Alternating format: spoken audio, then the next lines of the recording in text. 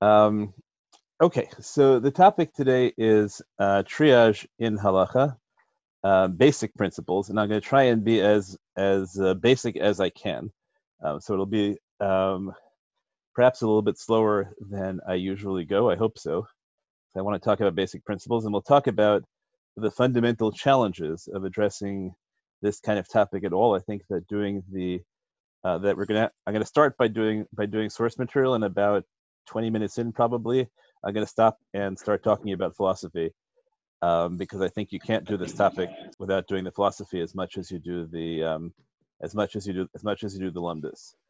Now you all know that this topic has been very immediate for some time now. There's some hope that it's less immediate in the future, that we're sort of coming to it at the tail end when the hard decisions have already been made, and in many ways, and I'll talk about that on Thursday more. But today we should deal with this, right? These are issues of dinei nefashos, right? That assume that what we say today matters, and that it really affects life and death for lots of, right, for people making decisions. And I would say that the reason I was spurred to think hard about this was conversations with several doctors, from doctors trying to talk about what their role should be, and a lot of what I haven't dealt, thank God, I guess, with patient care directly. Those aren't the kind of issues I've talked about, but I've talked with doctors about what their decision making process would be in cases like this, and to talk through a case or two in specific cases. So that's where I'm coming from. So I'm going to start by doing basic source That's material, a guess, a number. uh, and then I'm going to and then we'll talk and do the theoretical stuff after we get through the first major source. I'm going to start by just talking about briefly by talking about the dangers you can get into when you even a sugya that you know really well. So let me just share the source sheet. So the first page, right, which we can do while we're still getting people to join. I don't think there's anyone in the waiting room anymore. It looks like we're fine. Okay, is that in a lot of this topic has been based, ironically, on a non-existent pasuk, and I myself have been guilty of this. So at Chataya ani maskir hayom, and I want to mention that up front. But I'll show you that I have precedent. So Nefesh HaChaim, Rav Chaim Volozhin, a pretty reputable source, says V'zesh Amar Katuv, Elha mitzvot asher ya'aseh otam ha'adam v'chai b'hem. These are the mitzvot which a person shall do and live by them. Right, that's what the Torah says, and he tells you what that means. It means, really, the chai bahem means you should really live inside the mitzvah, which makes you, right, which enables you to be surrounded by Gan Eden. Right, very nice. The Shev Shemaitza, right, also known as the Ksos, Rav Aryeh Lipsitz, in his introduction says, "Vayipach ba'afav nishmat chayim," and that means the person should live in such a way that they really become a nishmat chayim. V'zeo elah mitzvot asher yaseh otam adam v'chai bahem. Okay, this is all a very familiar pasuk. I quote it all the time. But the Shuddha Prakasta Danya points out correctly, says, Gam zehu pela, mashe b'harbe sifrei kodesh huva mikra, elah mitzvot asher yaseh otam v'chai b'hem, v'lo kein katuv v'parshat acharei yud chet hei, u'mitzvah liyashev kol elah. That lots of people, I'm trying to tell you, Rav Chaim Volozhin, the Ksos HaChoshen, quote this pasuk, and it doesn't exist. Because if you look in very good Chet pasuk, the pasuk is, no elah mitzvot. Right now, it happens that there are three other psukim that use v'chai bem or an analog. Yecheskel says, right? Yecheskel says it in Yecheskel it says it three times. Chukotai mishpatai asher yaseh otam. Right? Chukotai mishpatai, chukotai, right? And then in Nehemiah you get mitzvotav mishpatecha. So the phrase v'chai bem shows up a lot, but the pasuk elah mitzvot asher yaseh otam adam v'chai bem doesn't exist. And at Chataya ani maskir hayom, I have built any number of shiurim on a diuk on the word of elah.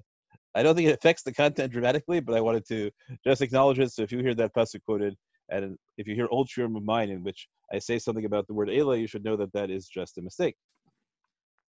Nudu.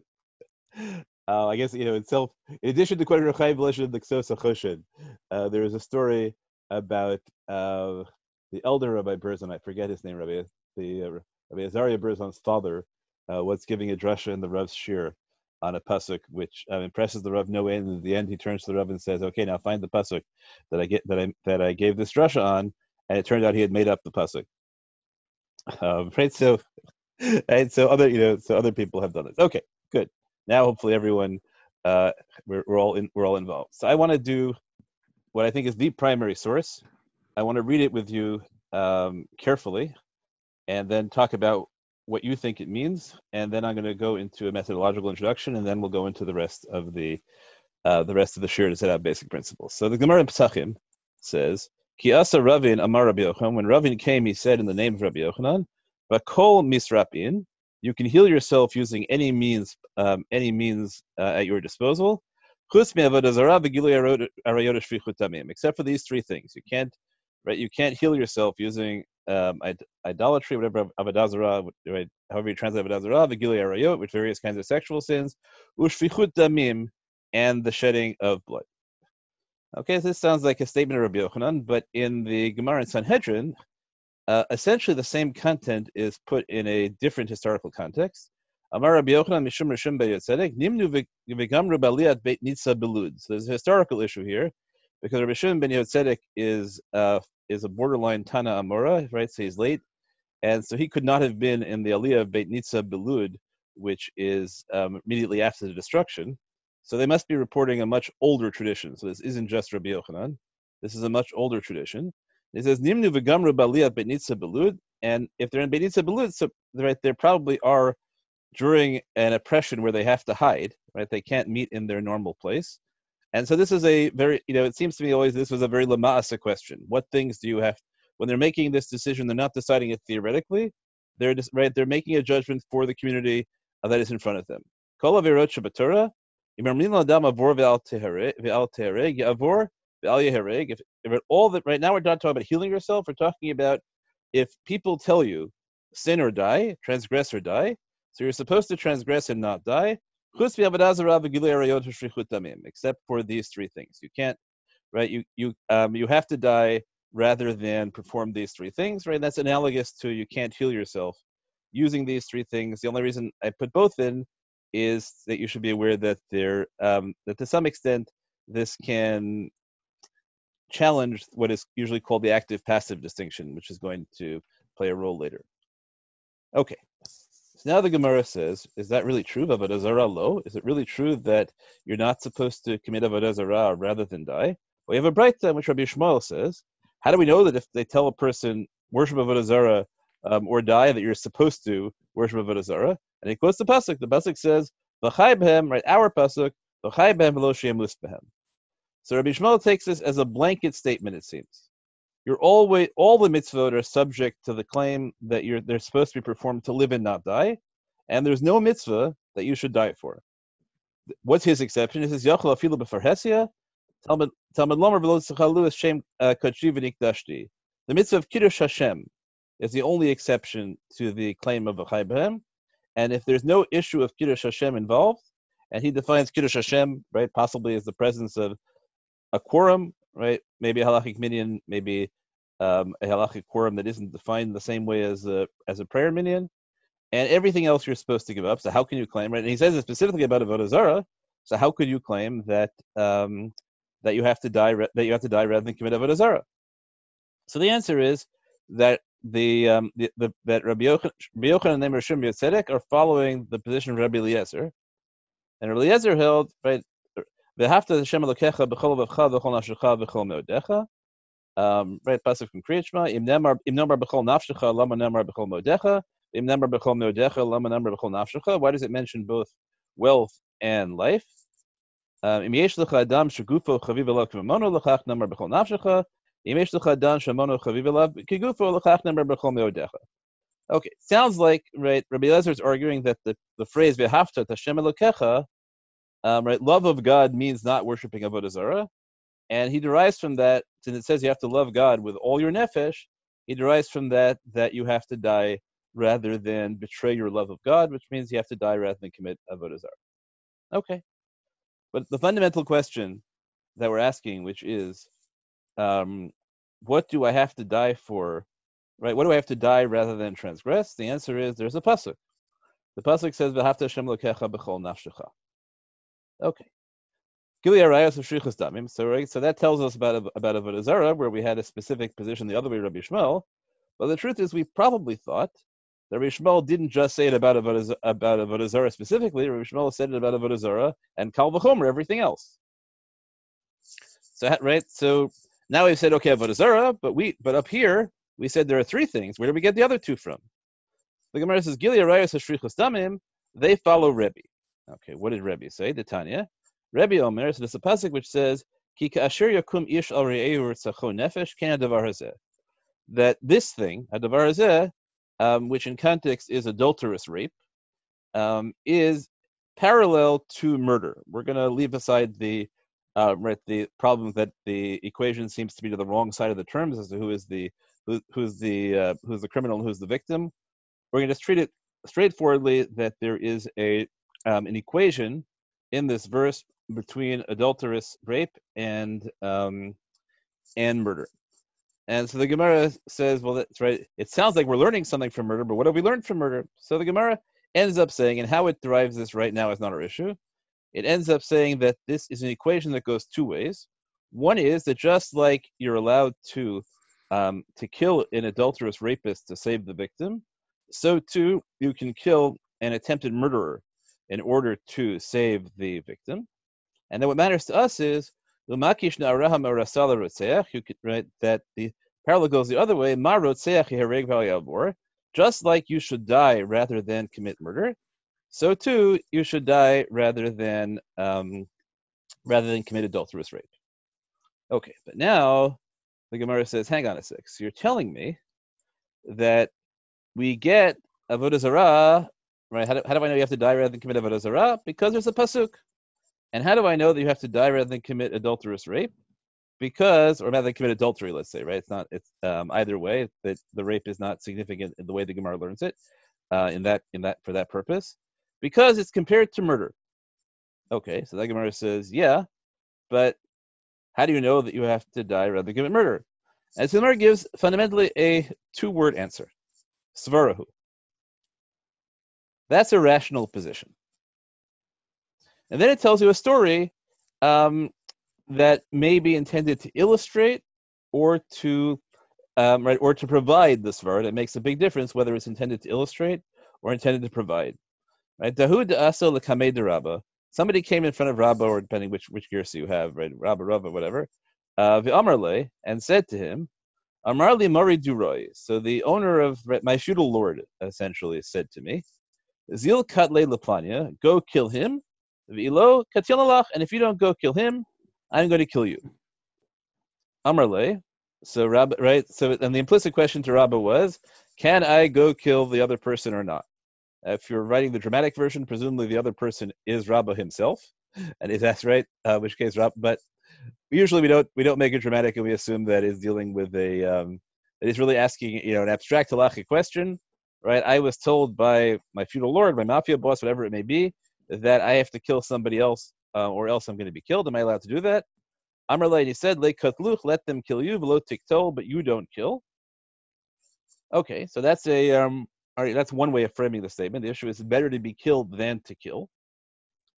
Then he has a second way of framing it. He says, but mi yemar de dama de sumak tvei, who says your blood is redder? Dilma dama de haigavra sumak tvei, maybe the blood of the other person is redder.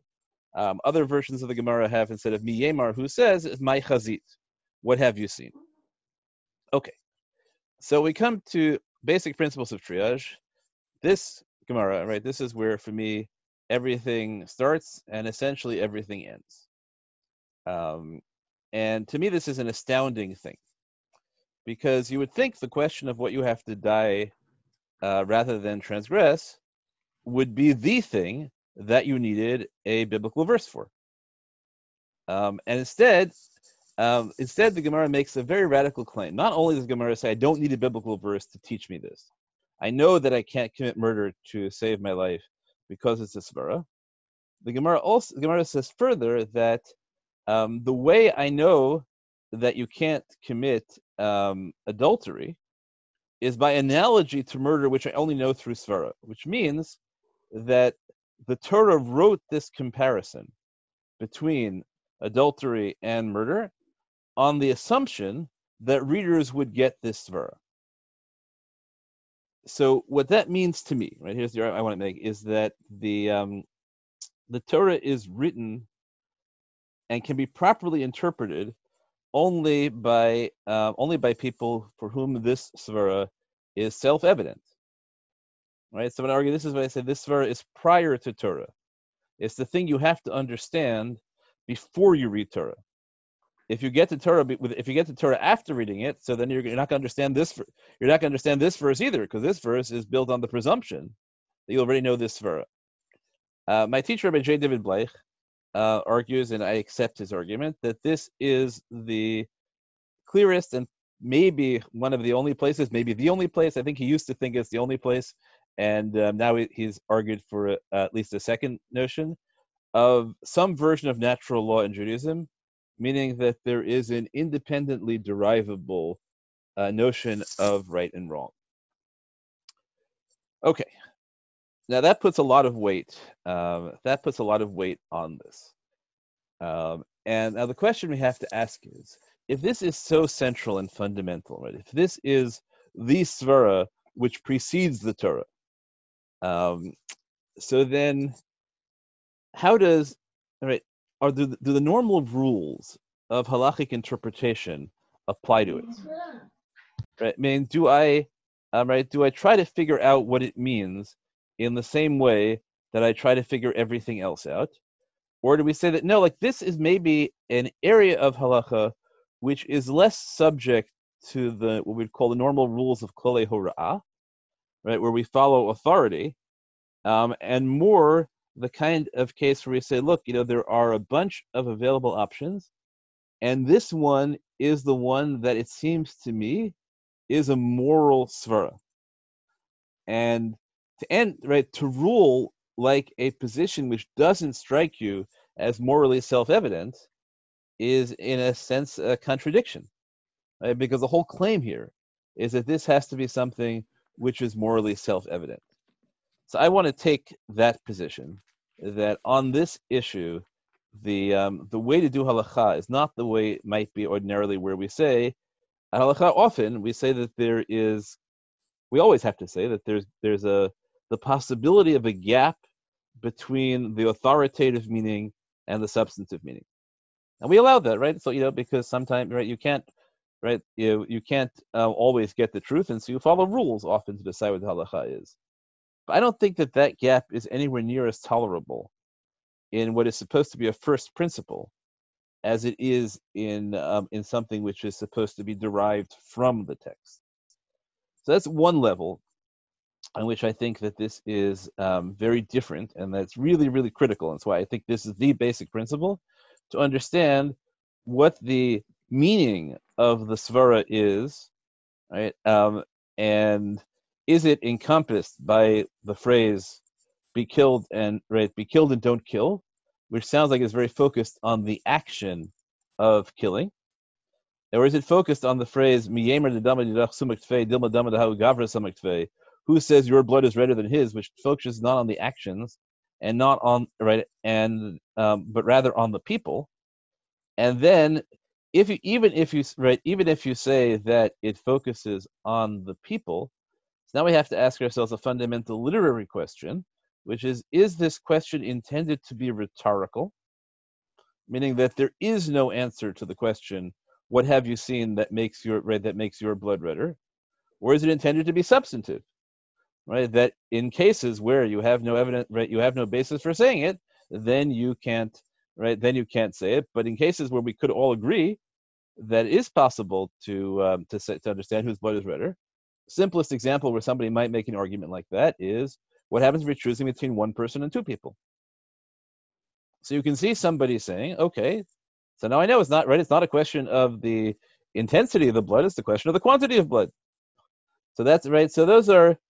Right, so you have at least three different ways, even if you think that this encompasses the svara, right, this line, you have at least three different ways of understanding it. One is that it's focused on the action of killing. One is that it's focused on the equivalence of people.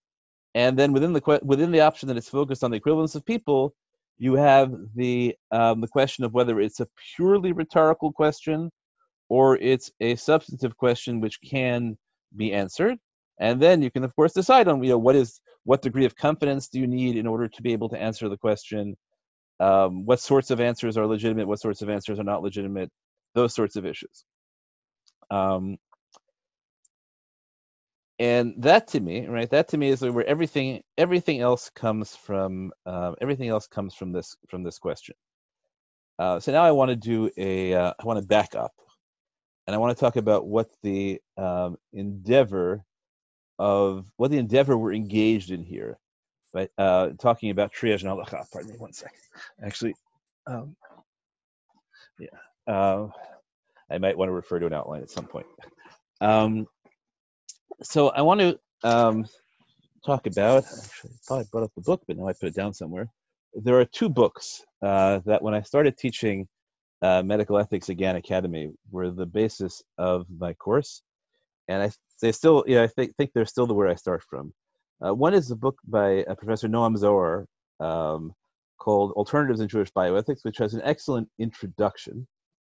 And it's a good book generally, but the introduction is the thing that most matters to me. And I'm sorry that I seems to put it down somewhere and I don't remember where, so I can't show you the cover. And what he sets out at the very beginning is a claim that halachic ethics is a contradiction in terms. Halachic ethics, as he defines it, have to be universally accessible, which means that I have to make arguments. When I make an ethical argument to you, it has to be an argument that you can understand and you could reach the same conclusion on your own. And so halachic arguments don't meet those criteria because they're based on things that aren't universal. They're based on revelation, right? They're based on texts. And secondly, he said they have to apply equally to all ethical actors, and halacha often doesn't fit that because it does not obligate Jews and non-Jews equally, and it does not necessarily apply to Jews and non-Jews equally. And therefore, he argues that the realms of halacha and ethics are radically distinct. And the underlying critique of much, I should say, that the field of what we call halachic medical ethics has been enormous creative endeavor over the past 70 years or so, beginning really with Lord Jacobowitz.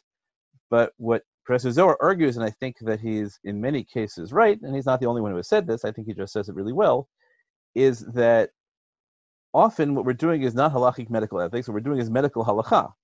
And medical halacha and Jewish medical ethics are not the same thing at all. And the question is, what's the space for Jewish medical ethics? Right? Where do we do Jewish medical ethics as opposed to halacha? Maybe there is no such thing. So there is another book which I recommend very highly. I don't know if you can see it. It's called The Duty and Healing by Dr. Benjamin Friedman, alav hashalom. It's one of my favorite books in the world. I do always tell people that if you're going to buy a copy, which you should, and read it, you should make sure that the second edition, for some reason, was published.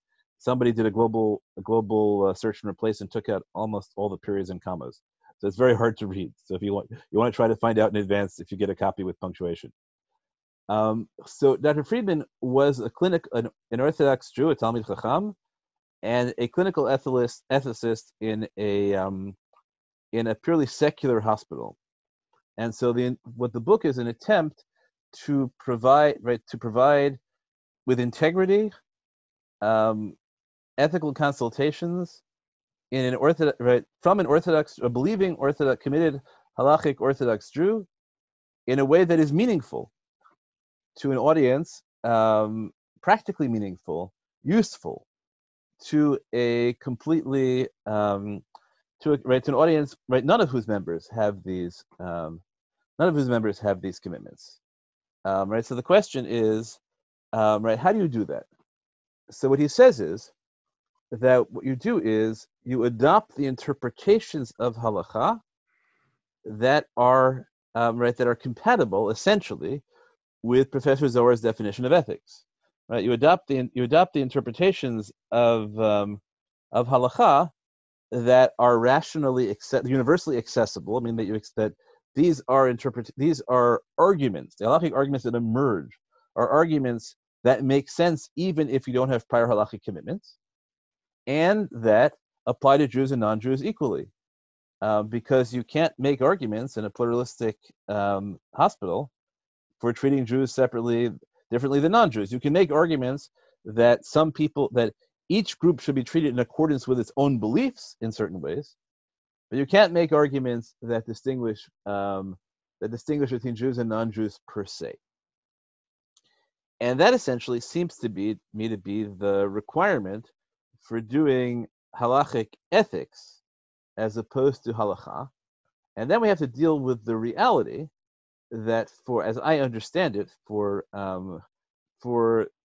frum doctors to participate in a pluralistic hospital setting, and I would argue this is even true in Shaarei Tzedek, but that's a little, which is formerly a halachic hospital, but we can waive that discussion for now. So the only way in which so there are two ways in which their religion can play a role.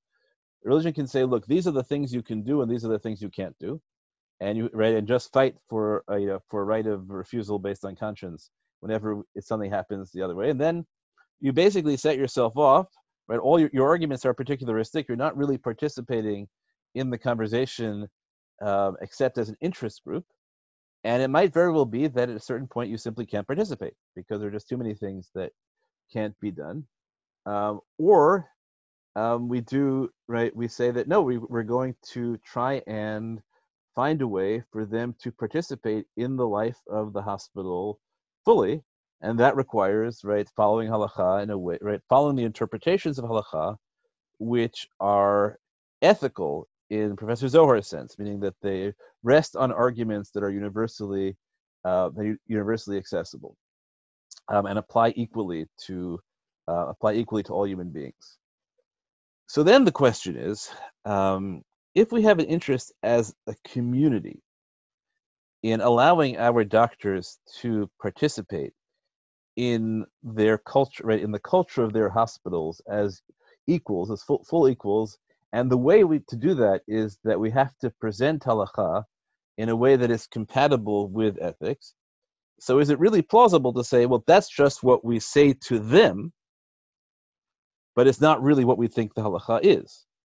Or does the decision to participate in the conversation and to say, look, this is how you should present halacha in that context. This is how halacha functions in a society where halacha is just one of the voices in the conversation and doesn't have veto power, but nonetheless wants to have influence. So maybe we're bound by that, and that becomes the halacha that we have to follow. That is the halacha. That's the price or benefit of making halacha part of the human ethical conversation, or at least we should have a very strong bias. And where we can't do that, okay, then we might have to go to the recusal. So there are two other things that show up. One is there is the reality of malpractice and standards of care, and so doctors are vulnerable if they don't act on the basis if they act on the basis of religion as opposed to on the basis of professional ethical standards. So that's a practical matter. And then in this case of triage, I think something came up that was much more challenging, which is we're dealing with issues that are yehareg val ya'avor.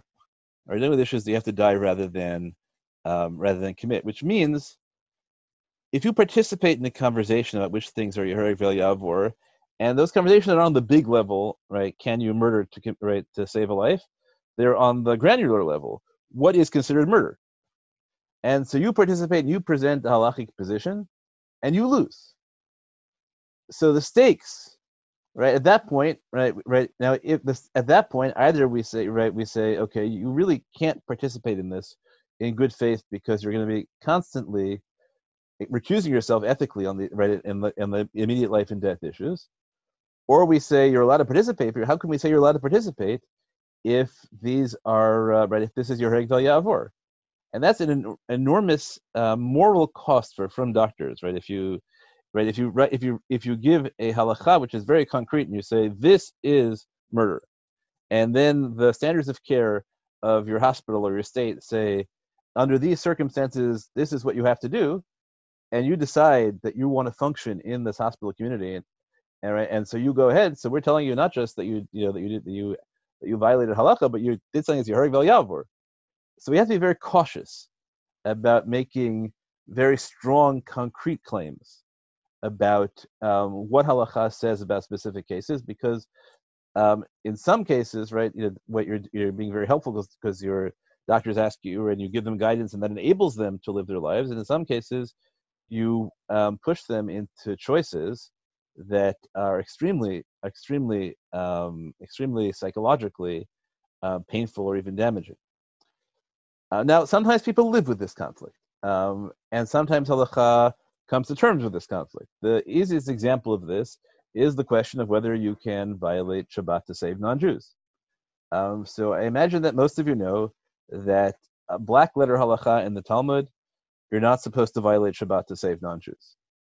I imagine that most of you are also aware that, so as far back as we know it, halachically observant Jewish doctors have always violated Shabbat to save non-Jews.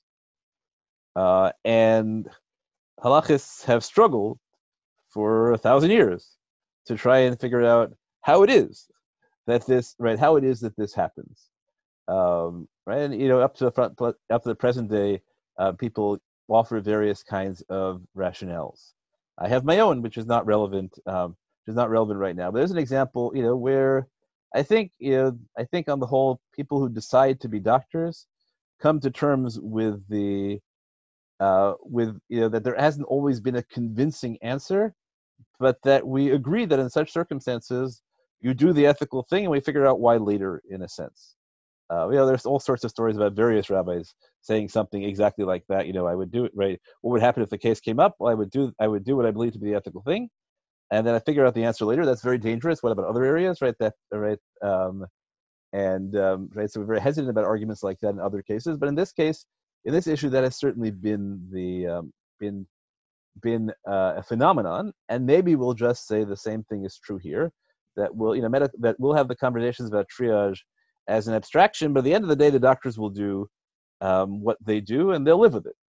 That doesn't seem to me to be living up to I guess the Center of Torah Leadership's motto of taking responsibility for Torah, to say we're just going to leave you out there on your own, we don't have a really good answer.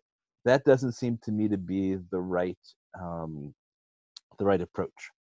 So I want to come up with something that meets these goals. On the one hand, but I have to be aware, so I started writing an article about triage and COVID-19 and ventilators, and I had abstractions, as to how I thought it would work if I were writing an abstract halachic piece, and though they were not compatible with the standards of care, crisis care, that were being put out by hospitals. And this is true. This is also true, I think we'll see, of the guidelines put out by Rav Hershel Schachter. It's hard. It's hard, right? It's hard. It's right. People, if you start in the abstract and you're engaged in internal halachic conversation, it's very hard to reach the conclusions reached by the standards of crisis. What it might be possible to do is to say that, granted that that to this extent these are the parameters, it might be possible to justify them halachically. Now the question is, do we have an interest in doing that? And then can we maintain this complicated position that if you had asked me in advance, this is what I would have told you what to do, but this is what I can tell doctors they can work within, even though the difference is there's a whole set of cases that come up practically, which are Yehareg Vel Yavor, right? If you had asked me in advance, I would have said you have to die rather than doing this, but now they're doing it okay. Right? That's a very hard position to sustain. We can do it, by normal halachic mechanisms, by saying things like, well, this is the position l'chatchila, but b'diavad you can rely on that. But to say it's about Yehareg Vel Yavor, that you're allowed to be somech on a b'diavad position, that's very, very hard. So I think I want to point out that challenge as well. But here, it might be that that trying to develop a halacha which is compatible with the ethical intuition of the society around us is a somewhat more defensible endeavor, since it is derived so far exclusively from Svara. So this is an area of halacha where it might be that ethics plays a more direct role. Then the question is, on the one hand, you could argue no, and this is the place where we have no space for compromise because it has to be the intuition that precedes Torah. On the other hand, maybe it's a space where we have more room for looking to reconcile with people's ethical intuitions because, in fact, we're not coming from Torah. We admit we're not coming from Torah. What we're doing is building on what we think is a core ethical intuition. So that's the methodological introduction I want to set out. That what I'm engaged in this process is what I would call halachic ethics as opposed to halacha. But I think that once one engages in the process of halachic ethics, one is bound to make the halachic ethics the halacha, even if the canons of argument aren't the same as those that are ordinarily engaged in. And particularly, I think that in this case, even the internal conversation of halacha should be different than it is in other places, because it explicitly states that it has to be something that appeals to ethical reason. Okay, that's the very, very long introduction. And then what I want to do is I want to spend a little bit of time spelling out what I see as the fundamental question halachically about how we understand this svara, and take a position, and then set up the problematics of within the tradition of how you can what makes it very challenging to sustain the position that I advocate for, and that will probably bring us to the end of the hour. And then next time we'll try and play that out in at least one concrete case. But that was a lot to throw at people, so I should stop for a minute and say that if anybody wants to ask questions, now would be a good time to ask questions. Can you hear me? Yep. Could we say that today, since we're not in Talmudic times, this Savara was their Savara, and all we can do is really say, for the Talmud, that seemed obvious. Not necessarily, it may not be our intuition, but we accept that in the Talmudic reasoning, it was based on a Savara, not our Savara. So then, how would we play that out halachically? Do we base our halach on that Savara or not? Yeah, we would. We would just take that as a given from the Talmud. However they derived it, whether it's from a pasuk or whether it's from a drasha or whether it's from a savara or Moshe, Kibal Moshe Misina, we just take it as Talmudic and we go from there. We could formalize it and say, look, that was their svara. Yeah. Right? And we don't really have the interpretation, right? We're not at their level, so we just so we just have to take their interpretation of Torah. Right. We could say that, right? I would rather say that we should have a bias towards understanding them in a way that is still a svara for us. Right, to say this as far which they think is so fundamental, and we're so distant from it that we're going to interpret in a way that we're going to chokify it, as I say in other contexts. That seems to be very difficult. We become so distant from the purpose of halacha. It's so likely we get it right.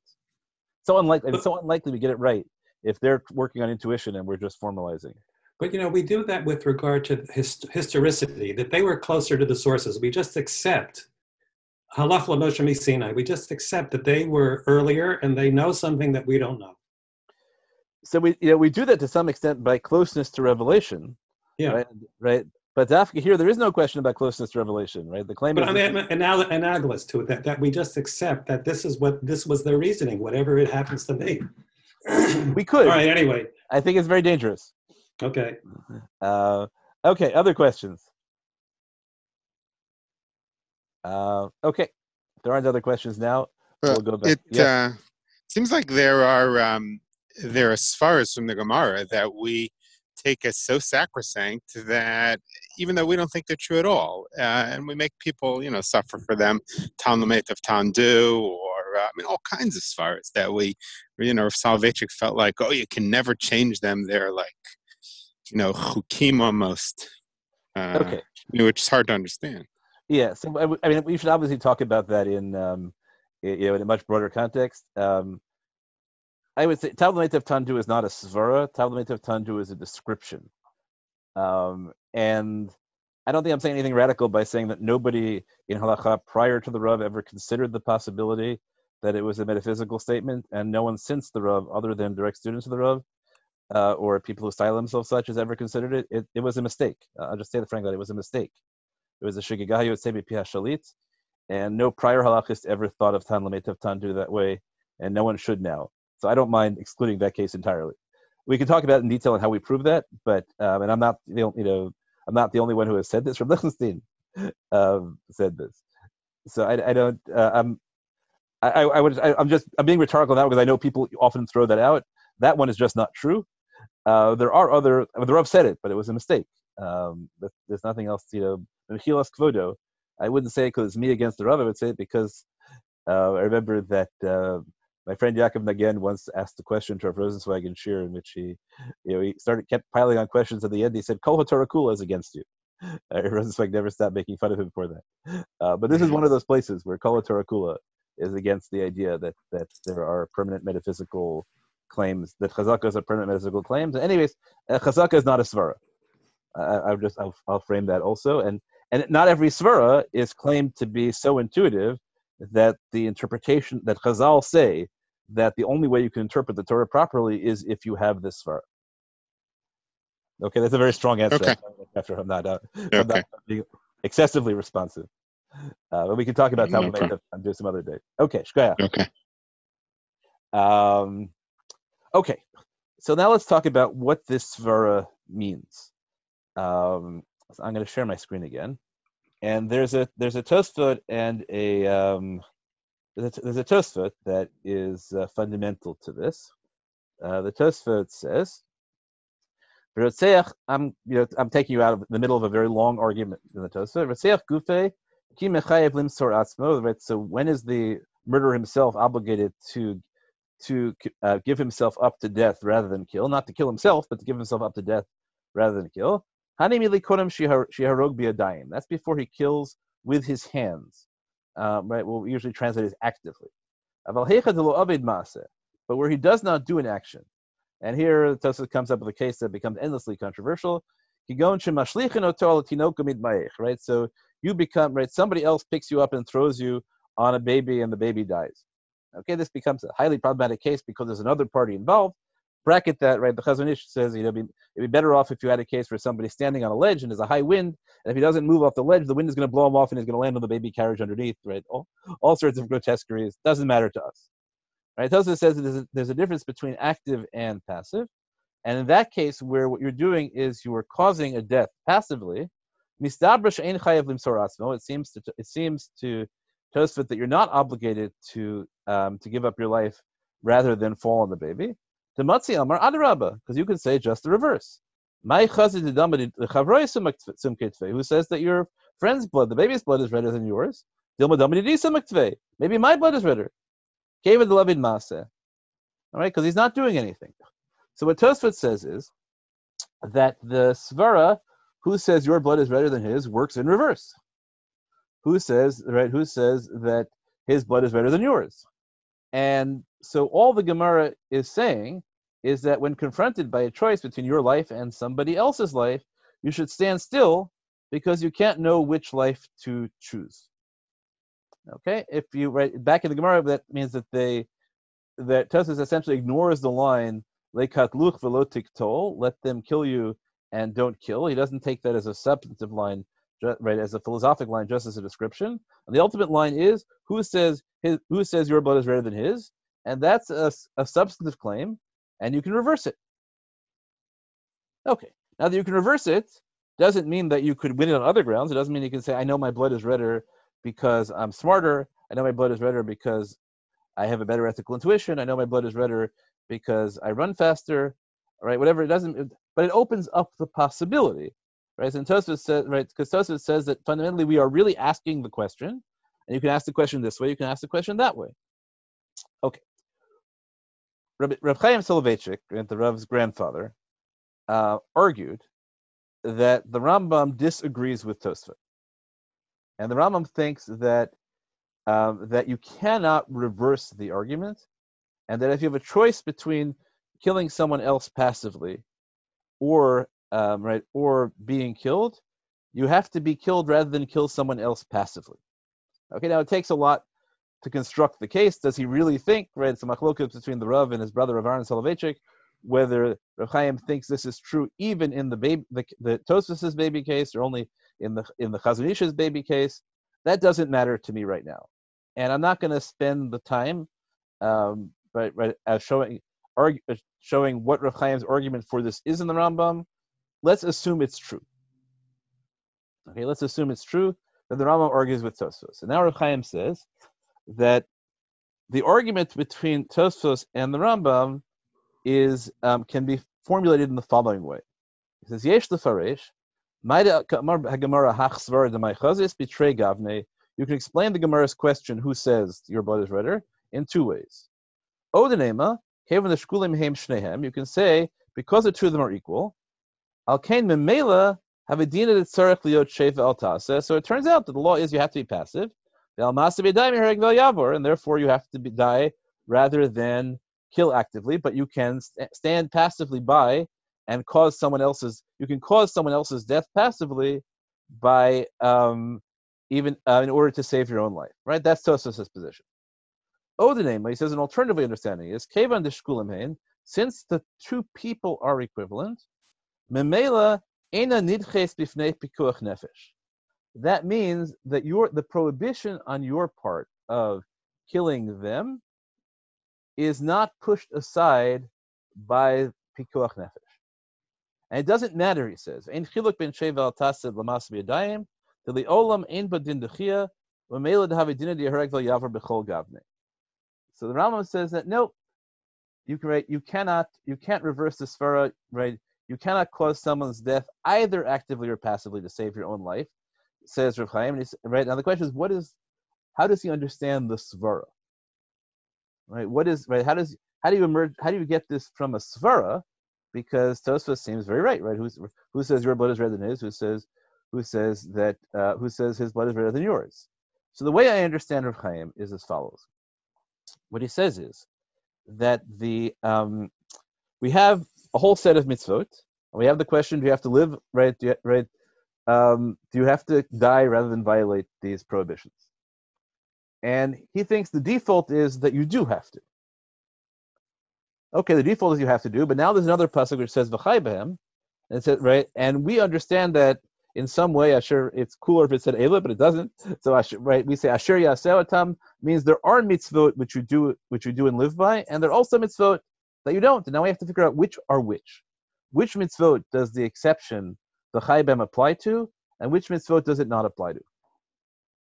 And now he says, so now we're asking the question, he says, not on the level of the people, right? Because the question we're asking is, does the exception and live by them apply to prohibitions that involve killing other people, involve other people's death? And when you're asking the question in that way, the question is at the level of the mitzvot, as opposed to at the level of the people, you don't know which person will be on which side of the equation. And since you don't know which person will be on which side of the equation, it makes no sense to say that the exception, v'chai b'hem, applies to such averot that involve the deaths of other people. So Rav Chaim ends up saying that we do is we take the svara, who says your blood is redder than his, but we remove it from any individual case. We ask the question at the legislative level as opposed to at the case level, and what emerges is that whenever something is defined halachically as an act, as a prohibition related to that causes someone else's death, you have to die rather than commit it. Okay, and the active-passive distinction vanishes, and all considerations of individuality vanish. The question that comes up before the halachic Jew in every circumstance is, do I have a sin here that involves loss of life? If the answer is yes, then you can't do it. Okay. Now that works on a level where you are the party, but the question is now how we transfer this to cases where you are the third party. so we can transfer it on a level of saying, well, you can never commit, right? You can never commit a sin that involves loss of life in order to save somebody, else. But situations often are much more complicated than that, where there's loss of life either way. So it's not clear, right? It's not clear how you transfer it. So the way we involve this, and I should have put this on the source sheet, but I didn't, is so there is another famous case where the Gemara distinguishes between abortion and feticide to save the life of the birthing mother, and the Gemara says that abortion is permitted, but feticide is not. Right? Once the fetus becomes an infant, right? However that moment is defined, crowning, whatever you want to write, different ways. Then the Mishnah in Ohalot says, "Ein dochin nefesh mipnei nefesh." You can't push one soul aside for the other. I apologize, I didn't put that on the Makar. I should have realized that I needed it. So it seems to me, if you put that together, right, you have a principle which says, right, left, and the abortion case is much more complicated to figure out why that's different. But let's assume for now that the abortion case, for whatever reason, doesn't fit in this context. So it seems to me that the way to understand the Svara, and the way what Chaim does with the Svara, is to say it sets up a principle that you're never allowed to choose one life over another. And that's formulated halachically as you can never choose to commit an action which sacrifices someone else's life, right? Which sacrifices life X in order to save life Y. Right? So ein dochin nefesh b'fnei nefesh is the same principle as my chazis dama d'dach sumak tvei. It's not just limited to your life and somebody else's.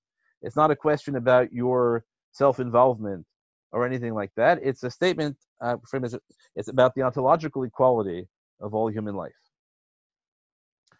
Now, in order to get that, I will have to make moves that are not universal halacha, but are certainly acceptable in halacha. For example, assuming that this logic applies equally to Gentiles and to Jews, which Rav Chaim, I think, does say clearly. Not everybody else does, and that's part of making the decisions to adopt the interpretations of halacha that are most compatible with ethics. But what I want to argue, right, this is my first stage argument, is that what we derive from the Gemara, right, which says which sets up as the alpha point, right, the place which everything starts from in Torah, the thing which you have to interpret Torah on the basis of is this svara, and that the svara is understood by Rav Chaim, takes the question as purely rhetorical.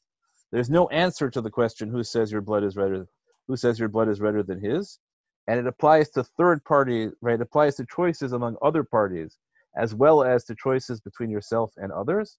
And the principle really is you're never allowed, I would say, to act in a way that suggests that one human being has more ontological value than another.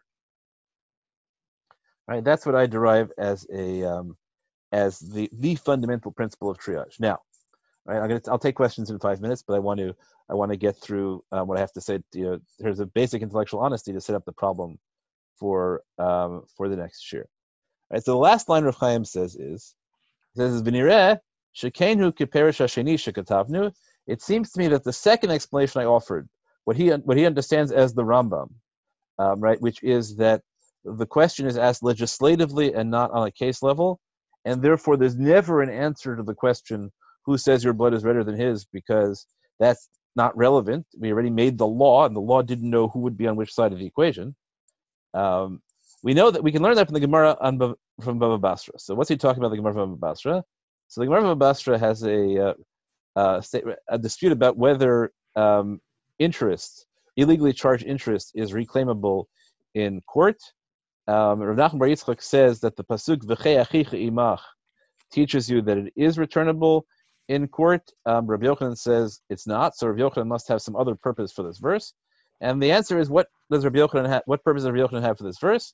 He needs it for the following case. Right? There are two people walking on the road. And one of them is holding a canteen of water. If they both drink, then they both die. If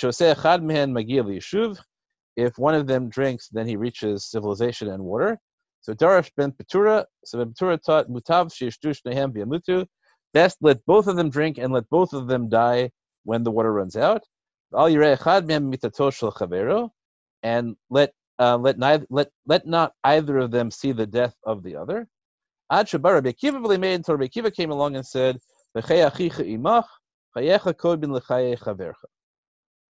okay. So here we have an irony which we'll have to work out. On the one hand, right, the Gemara says very clearly, Rabbi Akiva says, your life comes before your friend's life. Let's assume for now, because that is in fact the overwhelming weight of the tradition, although the evidence is not the normal kind of evidence. But normal rules, we rule like Rabbi Akiva against any individual friend. And we can decide whether that affects which way we paskin in the machloket to Rabbi Eliezer and Rabbi Yochanan about interest. We rule like Rabbi Akiva, which means that we rule your life comes before your friend's life. Huh? We just said that there's a svara, the svara, that precedes everything else in Torah, that says who says your blood is redder than his. And now the answer should be, well, I don't need it. Okay, that's a good svara, but I have a pasuk. The pasuk says your life precedes your friend's life. So we have to find some way of enabling, right, this astounding claim that there's a svara that says that you can't choose your life over somebody else's, and then all the stages that entails, despite the fact that there's another verse which we understand as saying that your life does come first. All right, so that's certainly right. If we want, when we try and if so now we have to try and figure out, right, how does that modify our other principle? Now, Rav Chaim claims that this story proves that his logic is right, even though it seems like it should go the other way, right? It sounds like this undermines the notion that there's an absolute principle.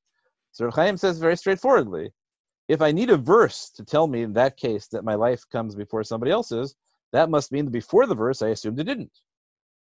Even though we're talking about a case which looks passive, I'm just drinking the water, letting him die.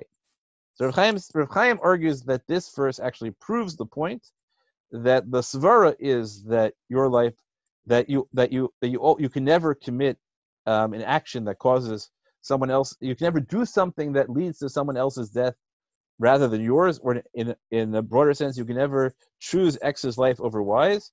But somehow there has to be a narrow exception for this. Okay, that's the minor problem. The big problem is that there's a Mishnah Hariot. The Mishnah Hariot says, "Ha'ish kodem leisha," men precede women, l'hachayot, to keep them alive, ula shevevedan, to return lost objects, and women come before men when it comes to clothing and to redemption. Right, and then we have other circumstances in man shashneim kodem lekalkala, ish kodem leisha, and then we have another list: Kohen kodem levi, levi Yisrael, Yisrael lemamzer, lemamzer lenasin, nasin leger, beger. Right, we have a whole list of priorities that seem to be related to the claim l'hachayot, right, to keep alive. So how can we claim that there's a fundamental principle of ontological equality if we have a Mishnah that sets up a set of triage principles that seem to very clearly set different premiums in life with others? Now, if we look at the end of that Mishnah, it says, if there's a mamzer Talmid Chacham, the Kohen Gadol Am Haaretz, mamzer Talmid Chacham, Kodem the Kohen Gadol Am Haaretz. So that makes it much more complicated. And we could argue that the whole Mishnah is an exercise in rhetoric, because it tells you all these things that should happen, but in practice, everything really depends on individuality. And when you're in an emergency room, how do you know whether somebody's a Talmid Chacham or not? So we could just say that in practice, the rhetorical meaning of this Mishnah is that you can't make that choice, and really the purpose, the line of Alihim Mamzer Talmid Chacham, the Kohen Gadol Am Haaretz, is intended to mean the same thing as who says your blood is redder than his. Because at the end of the day, all these distinctions, gender, lineage, all those sorts of things, are trivial in comparison to the question of what you've made of your life. But that's a problematic answer in its own right. So I'd rather not take it. I just want to point out that it's available. What I want to say, right, and this is where we are at the end of the first year, is you have three fundamental. Let's see, we could say four fundamental texts, and I'm sorry I left out the fourth. One is what I take as the primary text, which is there's a svara, and the svara, as I understand it, following Rav Chaim Soloveitchik, is that you can never make a choice which implies that one human being is ontologically worth more than another. And that's formulated in the Mishnah in Olot as Ein Dochin Nefesh Bifnei Nefesh. But connecting to the Mishnah in Olot already raises a problem because it already tells you that fetuses don't get included in that because abortion is an exception to that. Then you have the problem is how can you reconcile the notion that there is such a svara with the existence of a verse that we understand and paskin as meaning that your life comes before your friend's life? And even worse, how can we reconcile it with the existence of a Mishnah that seems to set up an order of priorities in triage? So in order to figure out how we set up, how halacha functions, we're going to have to try and find a way to reconcile all these texts. And I'm upfront that I have a bias towards, but I think it's a legitimate bias both methodologically in terms of what we're trying to accomplish and in terms of the actual understanding of the text and the way halacha wants you to interpret them. That the primary source is the svara, and every other text has to be understood as being compatible with the svara. And I'm adopting, I think, Rav Chaim, what I understand to be Rav Chaim Soloveitchik's understanding of that svara. Okay, that's probably enough. It's an hour, but I should stop now and take questions. I'd love questions, and then Thursday I will try to play out how these texts can be reconciled, and hopefully at least begin to approach the questions that we're dealing with in terms of triage among ventilators, and then we'll see at the end of next year whether there's a need for another one or not. Okay, questions. So, maybe getting closer to Thursday, but the way you seem to have phrased Reb Chaim's position would suggest that if you have two people in front of you who are dying and you have medication that can save exactly one, you can't give it to either of them because that would be an action that would value one more than the other. Good. That's a rather disturbing view. That is. So I think what Reb Chaim would say, thank you, that pushes me to Thursday, I think what Reb Chaim would say is that the text that says you can choose your life over somebody else's, right, Rabbi Akiva's text, is really, right, what Reb Chaim says is, Ben Torah says they should both drink and die. Right? So why is that wrong? That's what should happen. Right? Because you can't choose.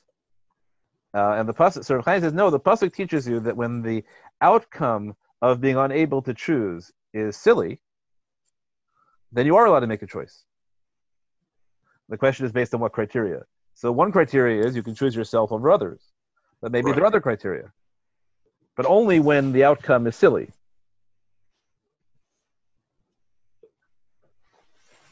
Okay, all right. So you're saying you have to choose, but there are no criteria that have been supplied as yet.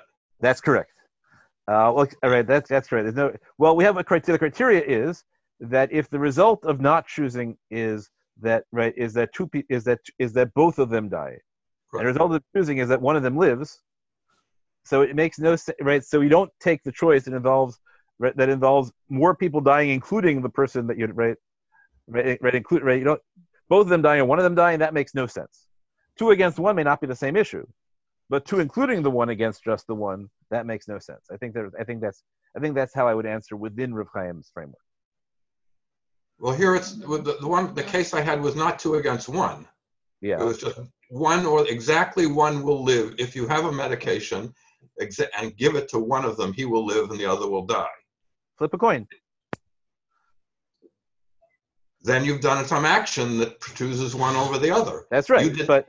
But the point is, the verse tells you that we never allow that svara to lead us to a position where it leads to where it leads to pointless death. What about in the childbirth case? In the childbirth case, don't we let both of them die rather than choosing the mother or the baby? No, we're assuming that the baby, if it's abortion, we choose the mother, and if the baby's already born, we choose the infant. But we never let them both die. Right? The question is what changes between the fetus and the infant, but we never let them both die. The way that Rav Chaim understands the Rambam, which I think is correct, we never let them both die. Okay. Is that clear? I'm not. We didn't look at the text now, but the phrase "Ein Dochin Nefesh." sounds like you don't have preference over either of them.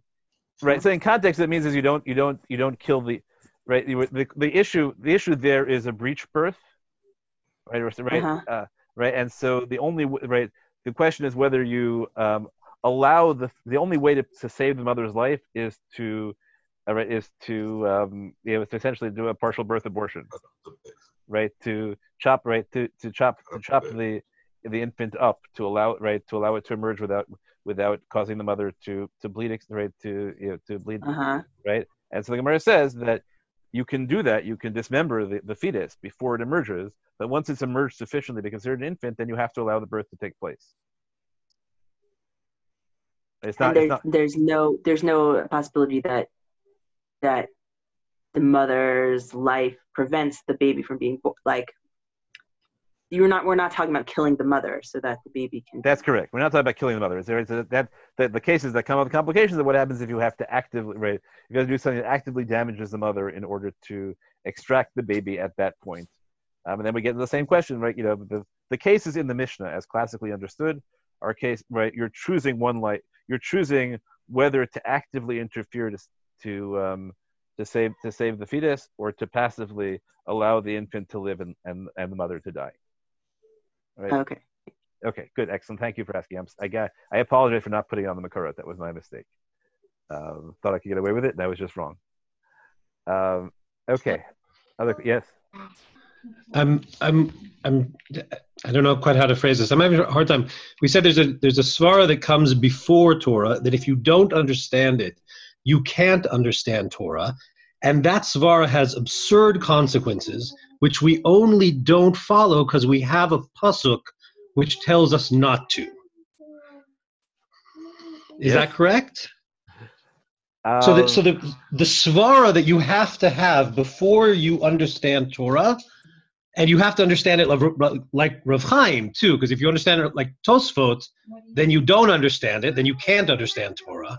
But even if you do understand it correctly, you have to have an absurd notion of the value of life, such that you let people die all the time, but thank God then you have Torah, which tells you not to, and that's how we have a universally applicable ethics. I mean, I just don't follow. That was very wonderfully phrased, Dov. Thank you. I need to. I don't want to answer it. I don't want to answer it flippantly. I think the answer is going to be something like saying that we're trying to. Rav Chaim doesn't. Here's what I would want to say. Rav Chaim doesn't say we legislate the svara, right? What he says is we use the svara at the legislative level. But once you translate a svara into law, right, that's always going to end up. It's always going to end up with consequences that are unintended. So I think what you're doing is you're trying to construct a halacha that conforms to reason, and that will. And the way you do that is by setting up a range of countervailing forces, which yield the right answers. Not that there's a svara and then we have to counterbalance the svara. I think that's the way I would. That's the way I would like it to come out.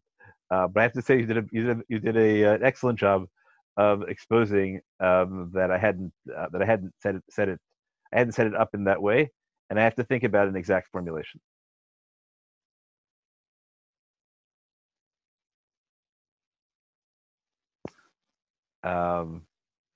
Okay, do you want to follow up? Does someone else have a question? No, we're looking forward to Thursday.